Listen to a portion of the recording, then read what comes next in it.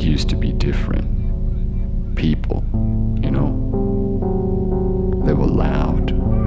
People partying, or shouting at the TV, or at each other. Sometimes singing, or just talking. Not everyone playing different music all the time. Like, I know what everyone likes to listen to in the morning, or after work, when they're happy, or when family comes over, or on rainy days, that kind of thing. I don't even know most people's names who live here anymore. Haven't in a while. I mean, who still knows their neighbors? But they don't feel like strangers. It's weird, you know?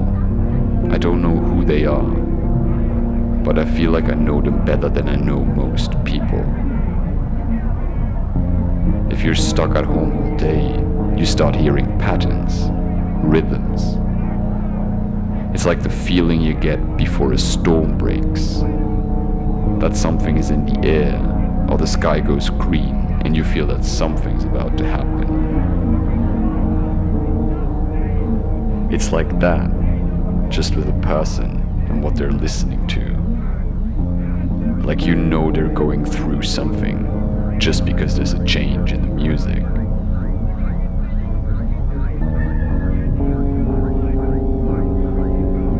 I miss that. Everyone's always walking around with earphones, and it's like I've been shut out. We all have. Do you remember sharing earphones with your best friend when you were in school? I love that. Felt like you were in on something no one else knew. I get now that's because we shut out everyone else. With music, it's strange. It was never meant to be just for you. But that's where we've got to. And so lonely when it's quiet. I mean, how am I supposed to know if I belong here? If there's nothing to listen to?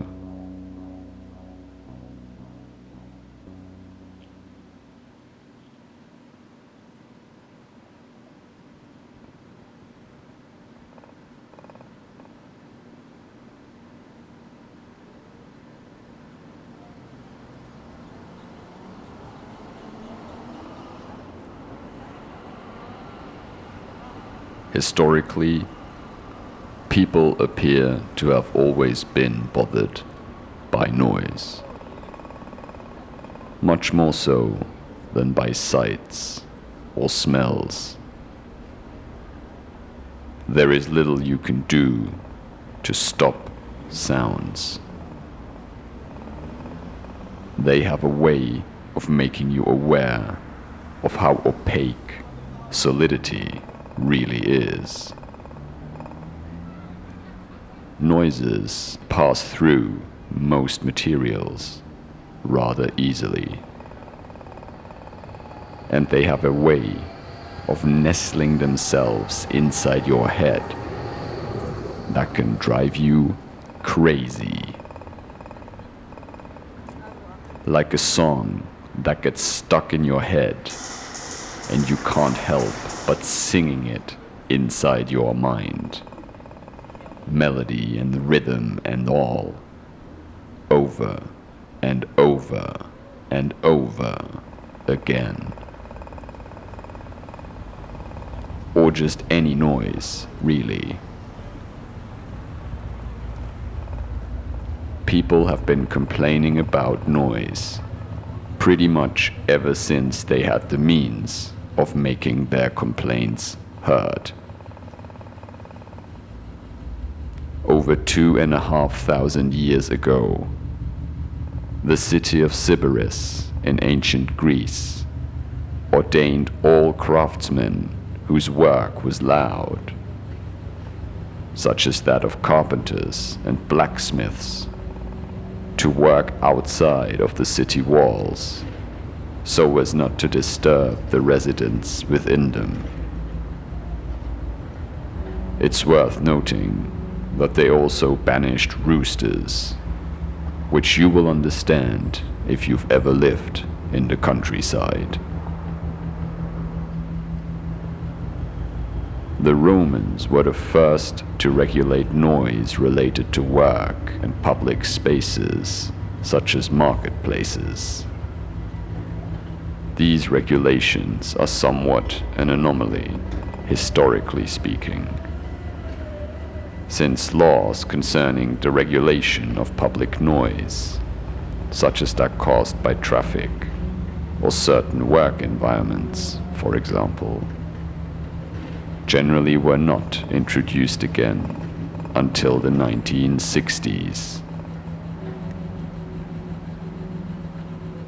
Up until the 20th century, most measures for noise prevention did not focus on regulating noise, but on finding ways of shutting it out.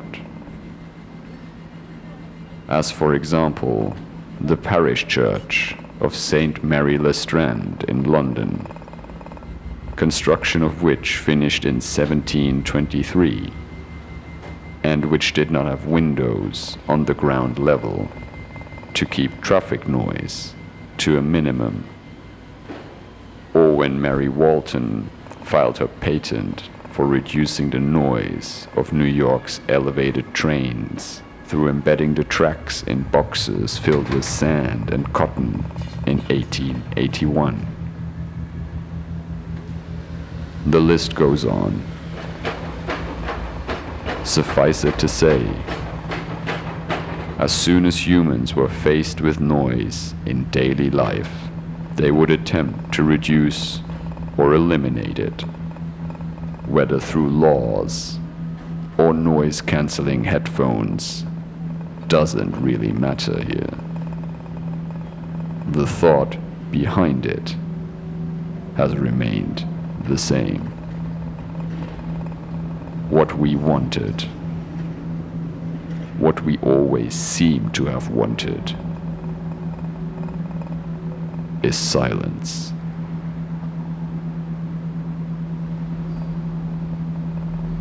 This is a world of silence.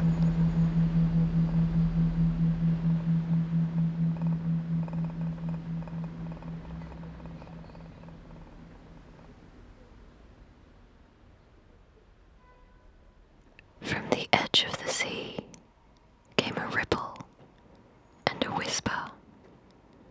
Beyond these lifeless sounds, the world was silent. Silent. It would be hard to convey the stillness of it. All the sounds of man, the bleating of sheep, the cries of birds, the hum of insects, the stir that makes the background of our lives. All that was over. The breeze rose to a moaning wind.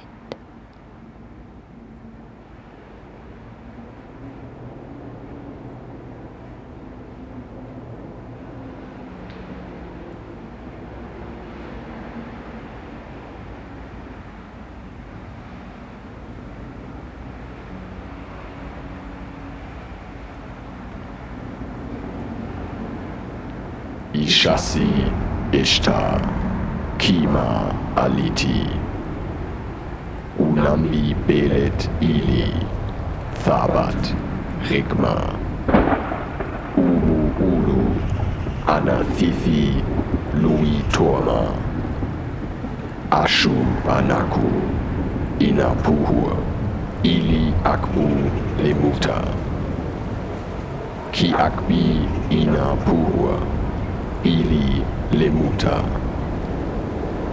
Anahuluk Nishia, Kabla Akbima, Anakuma, Ulada Nishuyama, Kimari Luni Tantama, Ilu Shut, Anunnaki, Bakun Itisha, Ilu Ashlu, Ashbu, Ina Bikiti, Ina Nurub, Misati, Bakun Itisha.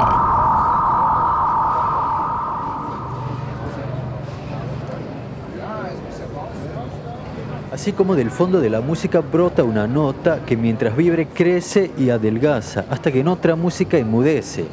Brota del fondo del silencio otro silencio, aguda torre, espada. Y sube y crece y nos suspende, y mientras sube caen recuerdos, esperanzas, las pequeñas mentiras y las grandes. Y queremos gritar, y en la garganta se desvanece el grito. Desembocamos al silencio en donde los silencios enmudecen. Desembocamos al silencio en donde los silencios enmudecen. Desembocamos al silencio en donde los silencios enmudecen.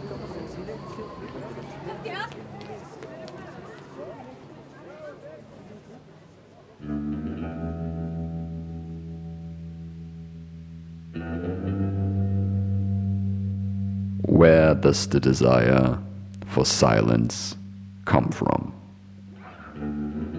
Or rather, the question is, do we desire silence or just the absence of noise? The thing is, only very few humans have ever heard anything approaching true silence, which currently measures in at minus 20.6 decibels and can only be heard in one particular room in Redmond, Washington. And yes, minus 20.6 decibels. Humans cannot hear anything below 0 decibels. But that doesn't mean that there's no noise happening below this threshold.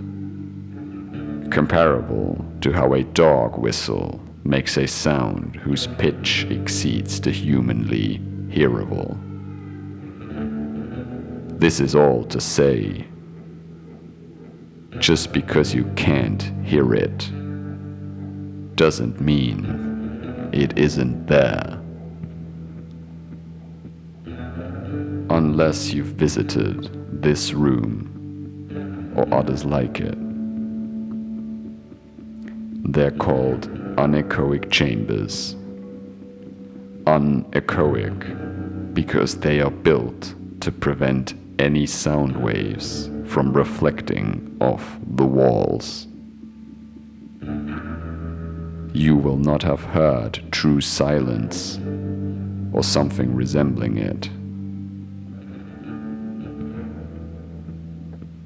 In fact, true silence is impossible to hear for human beings because human beings make noises themselves. And I don't mean noises in the sense of talking or walking around, but the noises humans make as mere organisms.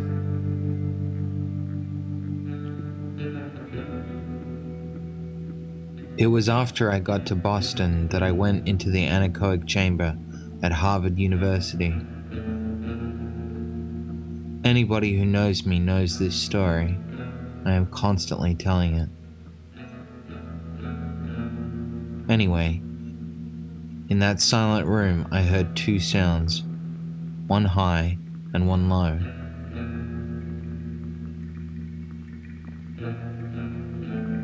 Afterward, I asked the engineer in charge why, if the room was so silent, I had heard two sounds. He said, "Describe them." I did. He said, "The high one was your nervous system in operation. The low one was your blood in circulation."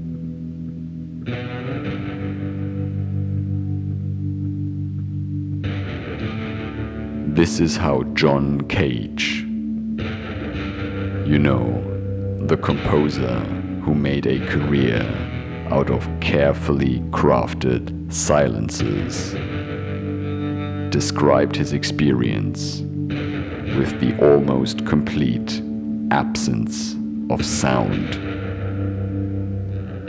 Even though the engineer's alleged claim about the audibility of the nervous system has been debunked by now, the fact remains that in a room in which everything outside of your body makes a sound below 0 decibels, the sound of your blood and your lungs and even your joints, all the low-frequency sounds human brains have evolved not to hear become audible to you. In this world of silence, you become the noise. This might be the reason why most people report not being able to spend more than a few minutes in an anechoic chamber. In there, you become the center of the world, because nothing resonates and nothing is reflected. In the absence of an acoustic mirror, you are forced to realize what a chaotic, cacophonous mess you truly are.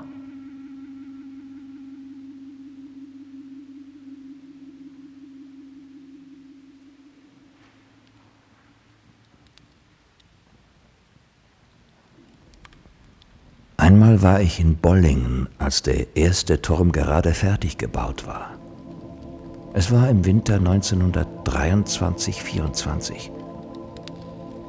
Soviel ich mich erinnern kann, lag kein Schnee. Es muss wohl schon im Vorfrühling gewesen sein. Ich war allein, vielleicht eine Woche lang, vielleicht etwas länger. Es herrschte eine unbeschreibliche Stille. Noch nie hatte ich sie so intensiv erlebt. Eines Abends, ich kann mich noch genau erinnern, saß ich am Kaminfeuer und hatte einen großen Kessel aufgesetzt, um mir heißes Wasser zu machen zum Abwaschen. Dann begann das Wasser zu sieden und der Kessel fing an zu singen. Es klang wie viele Stimmen oder wie Streichinstrumente und es tönte wie ein vielstimmiges Orchester. Wie ganz polyphone Musik, die ich ja nicht leiden kann, die mir nun aber doch eigentümlich interessant erschien. Es war nämlich so, als ob sich ein Orchester innerhalb des Turmes befände und ein anderes draußen. Bald herrschte das eine, bald das andere vor, als gäben sie sich gegenseitig Antwort. Ich saß und lauschte fasziniert. Weit über eine Stunde hörte ich dem Konzert zu, dieser zauberhaften Naturmelodie.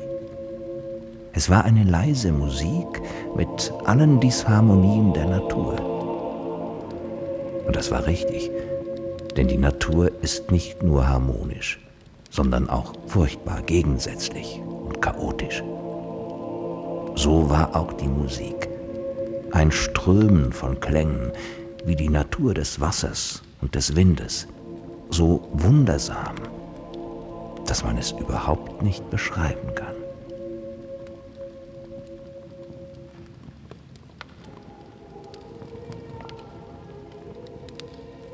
For all this talk about how dreadful true silence really would be, a little less noise would be nice. Because constant noise can be devastating.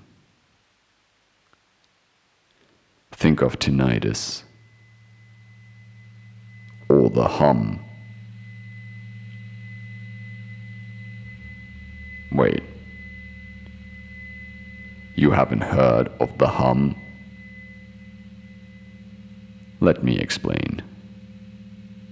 The hum, with a capital H, is a low-pitched, intermittent sound that has been heard by people all over the world. And it seems to be particularly bad in certain places, such as in Bristol, in England, or in Taos, New Mexico, or in Bondi, in Sydney, and Auckland, New Zealand. Those who hear it suffer from it. They report irritation, headaches, sleep deprivation, and a host of other ailments. The most common description of the hum is of a sound of a diesel engine idling in the distance. It has only been recorded once, and that recording has to be amplified in order for it to become audible to the average person. The hum is a strange phenomenon because it has been established that it must be an internal noise.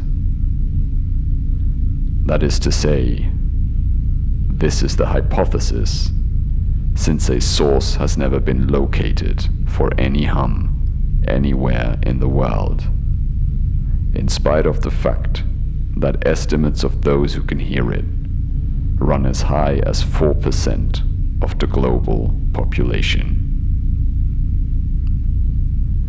Responses to the public discussion of the hum have always been numerous and fervent.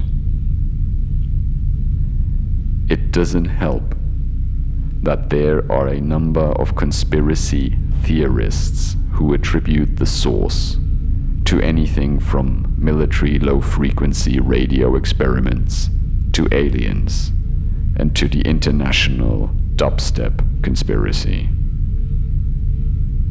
Whether the hum exists or is a case of collective schizophrenia,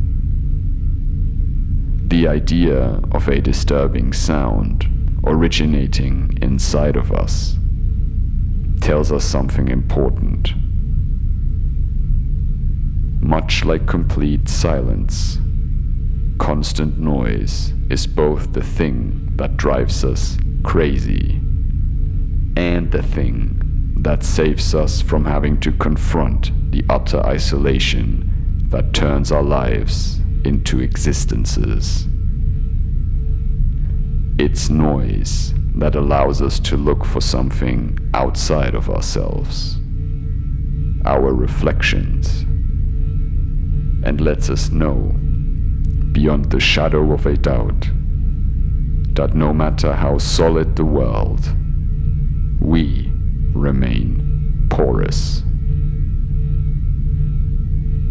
The good news is that there always will be noise to help us orient ourselves in the world and to help us seek a place a little more quiet. The bad news is, it's only going to get louder. In 1967, a UNESCO study suggested that technological advances would raise average city noise by 1 decibel per year. And even though these days technological advances include technologies that make things less loud, the fact remains that it is us, just us, that produce all this sound. And like when we find ourselves in an anechoic chamber, or hear the hum, we need to ask ourselves the question C. Murray Schafer, the man behind the World Soundscape Project, asked himself in 1970. But because we cannot truly ask ourselves, because it's too loud here, and because I cannot ask it for you, it will be done by robots.